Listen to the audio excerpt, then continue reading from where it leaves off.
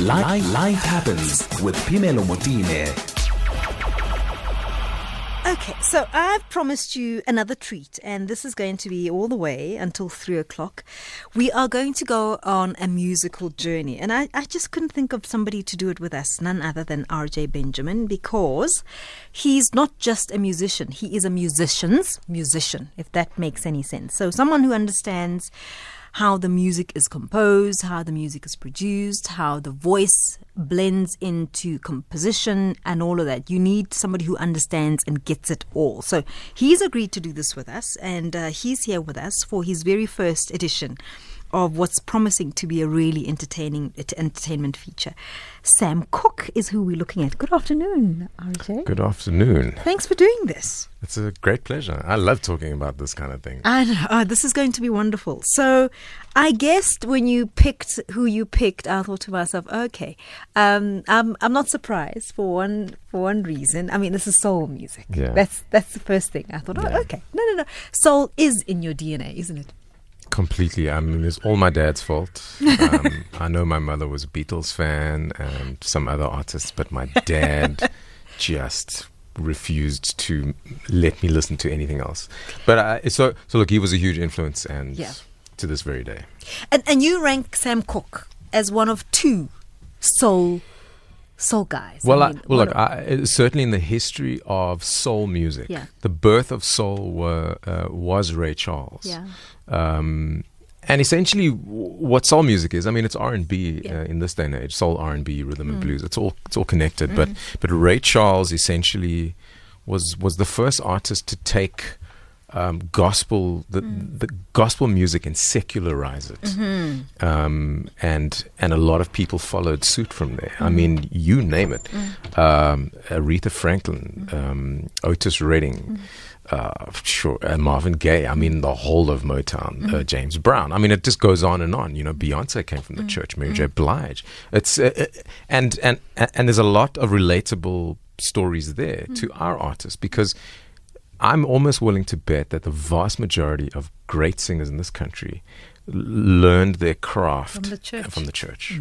I didn't. I'm Jewish. But my dad, thankfully, didn't block me off from, first off, soul music and second off, gospel music. So I felt like I almost got my understanding of the church from my dad, who wasn't necessarily a practicing Christian, but yet I felt like I dug my feet in. And I mean, his journey is also very similar from the church. Sam Cooke as well.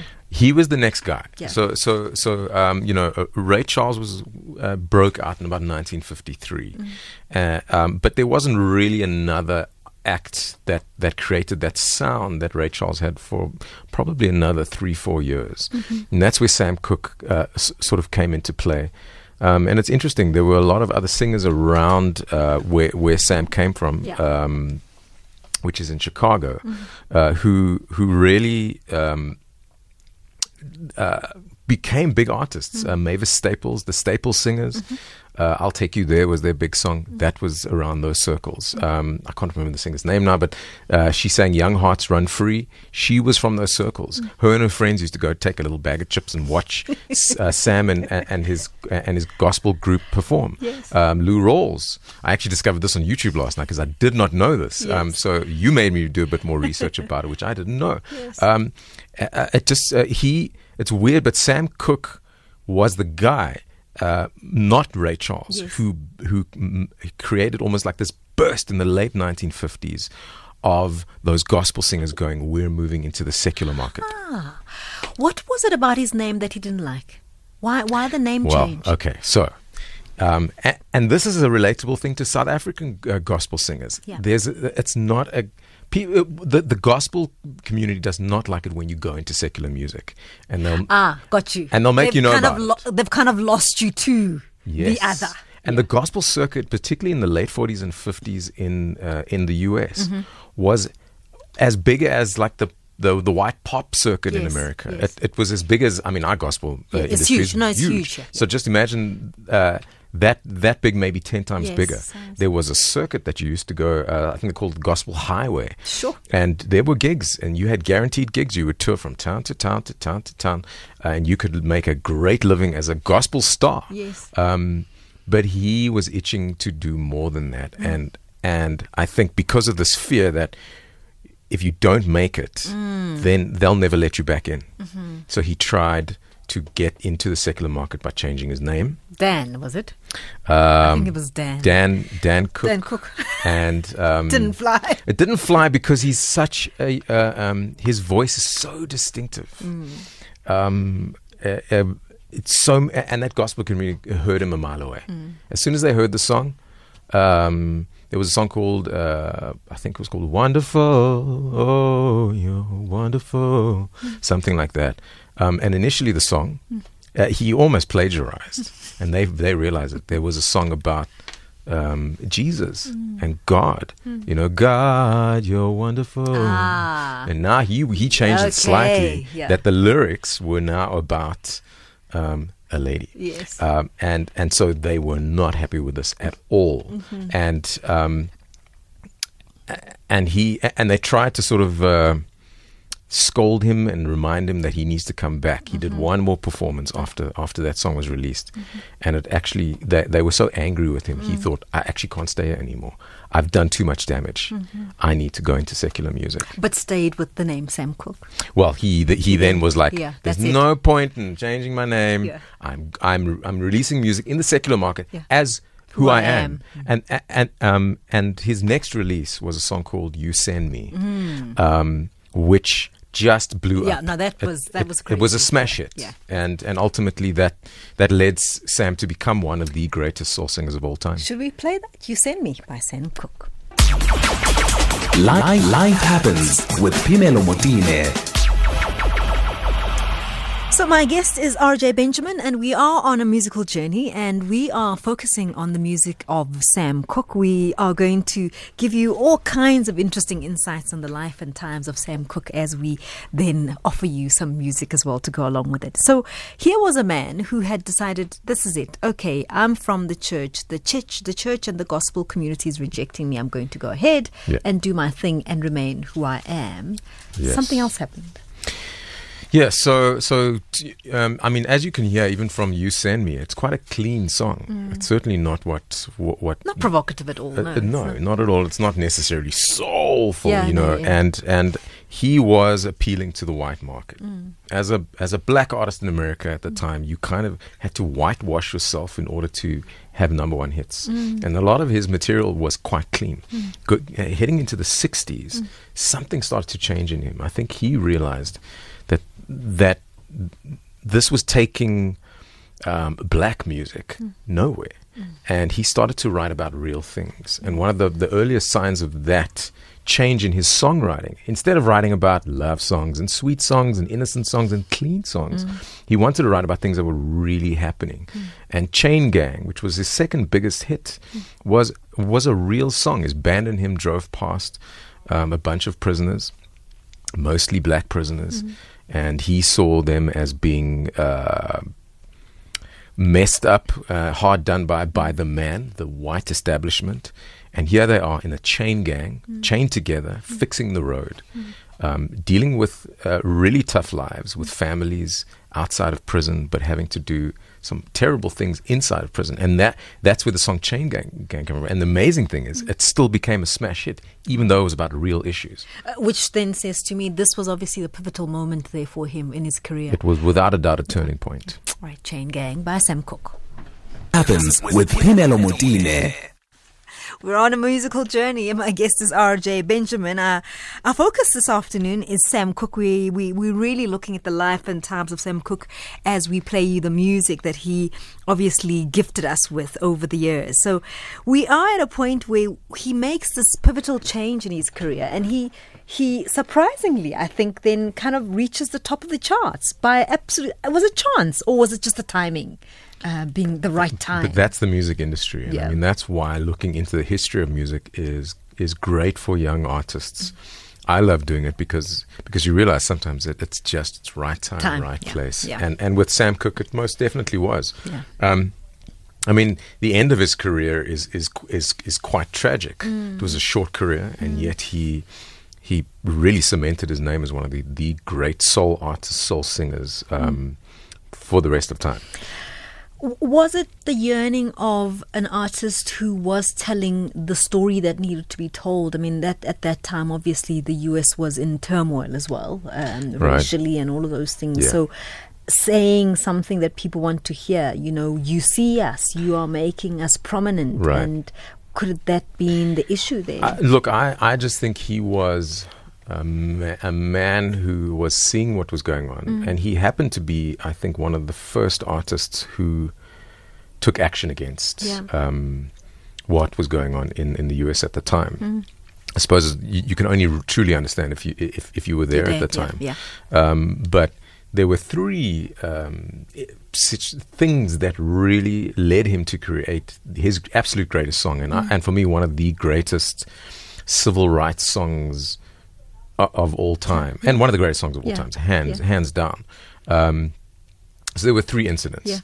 The one incident that left a mark on him was his first kind of experience, now having been a star, of experiencing racism. And how cold it can be. And I think, again, it's so relatable for South Africans, especially if you grew up in the apartheid, when so much of that was just institutionalized. And in America, it was that way in certain areas. So him and his band went off to do a performance in Louisiana.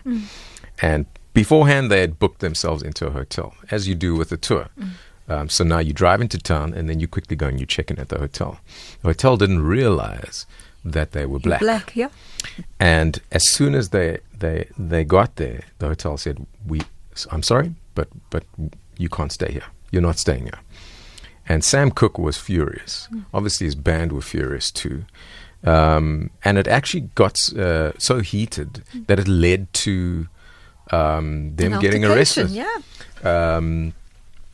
And obviously, there's a he said, they said thing going on, but ultimately they spent about five hours in the Louisiana jail.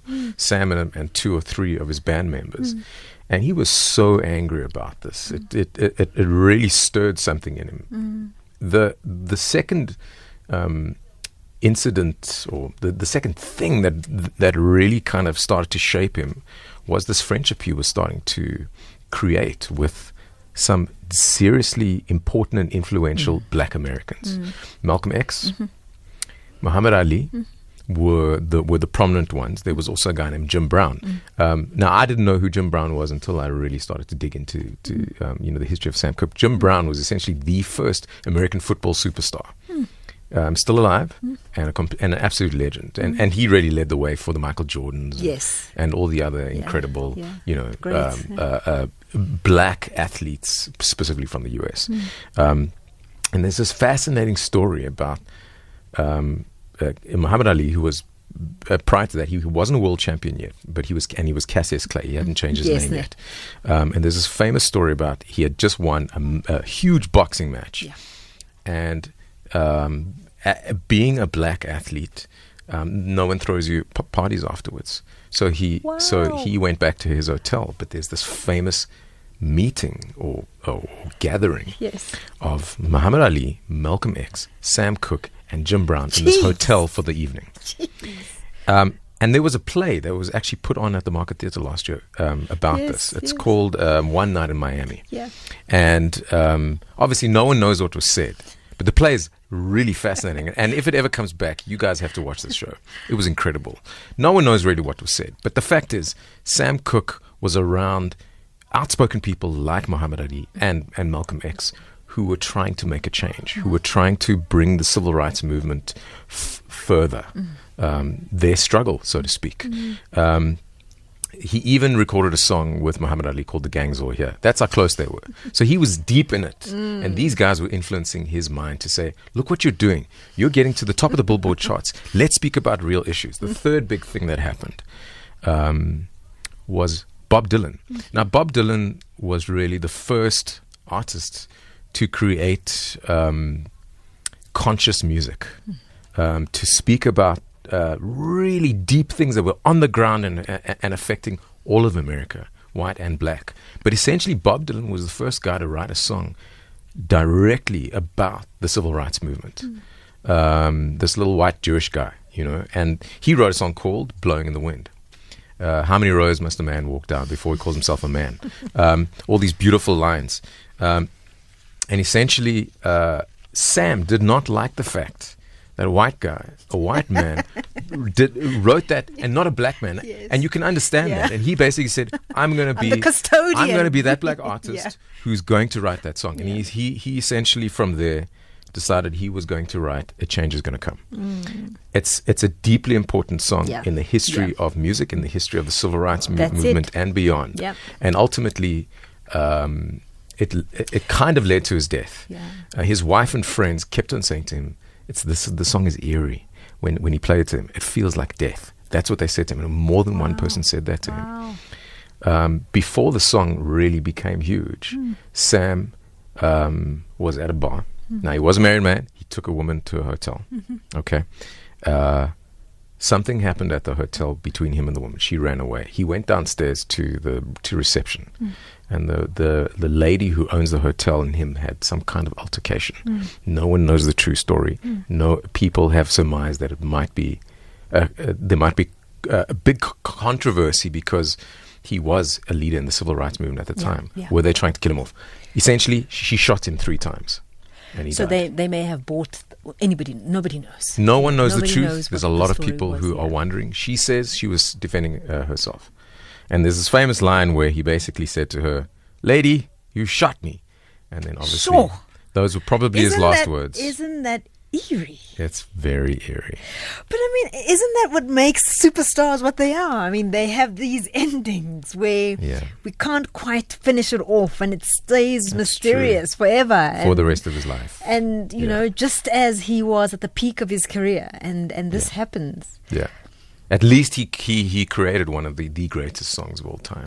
No. This is one that I think Americans look as a song that resonates with a specific time.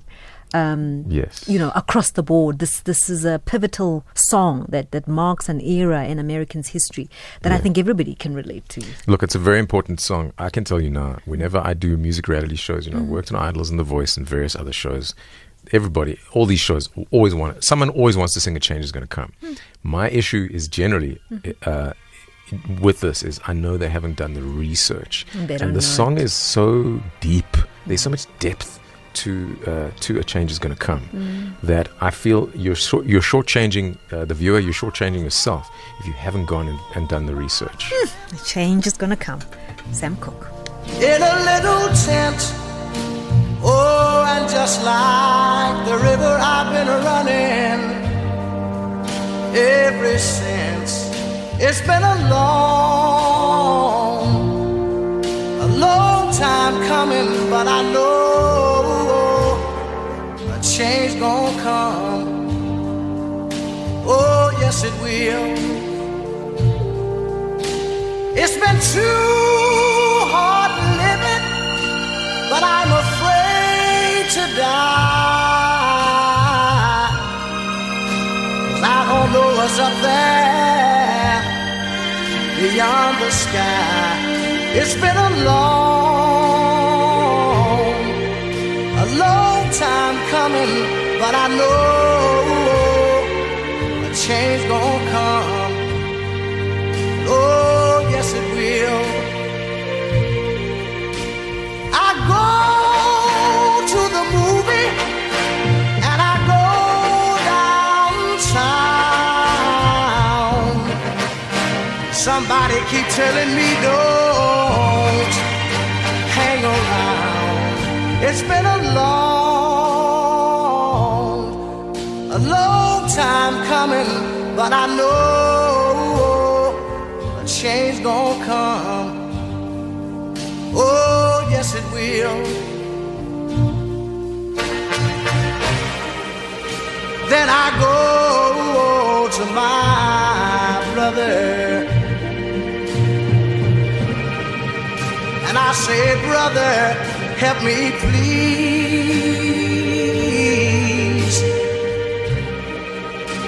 but he winds up knocking me back down on my knees. Oh, there've been times that I thought I could last for long, but now I think I'm able to carry on. It's been a long. It has been such a pleasure having you, RJ Benjamin. Thank you for the gift of music. Thank you. I can do this all day. So great, so great. It's really been wonderful, and thank you to all of you who've tuned in today. It's been a wonderful week. It's been an interesting week. It's been a heavy week for many of us as well. I look forward to having another week with you next week. Let's do it again Monday, 1 o'clock to 3 o'clock. And I want to thank my entire team. I want to thank Botloka Matlosa. I want to thank Tabelo Mpapudi, and Zelma Chibi and Puluso Mohlala. These are the people behind all that we do, and there are many more that we don't get to speak about. Thank you too, also to yourselves for calling in, for being a part of this show. It's 3 o'clock.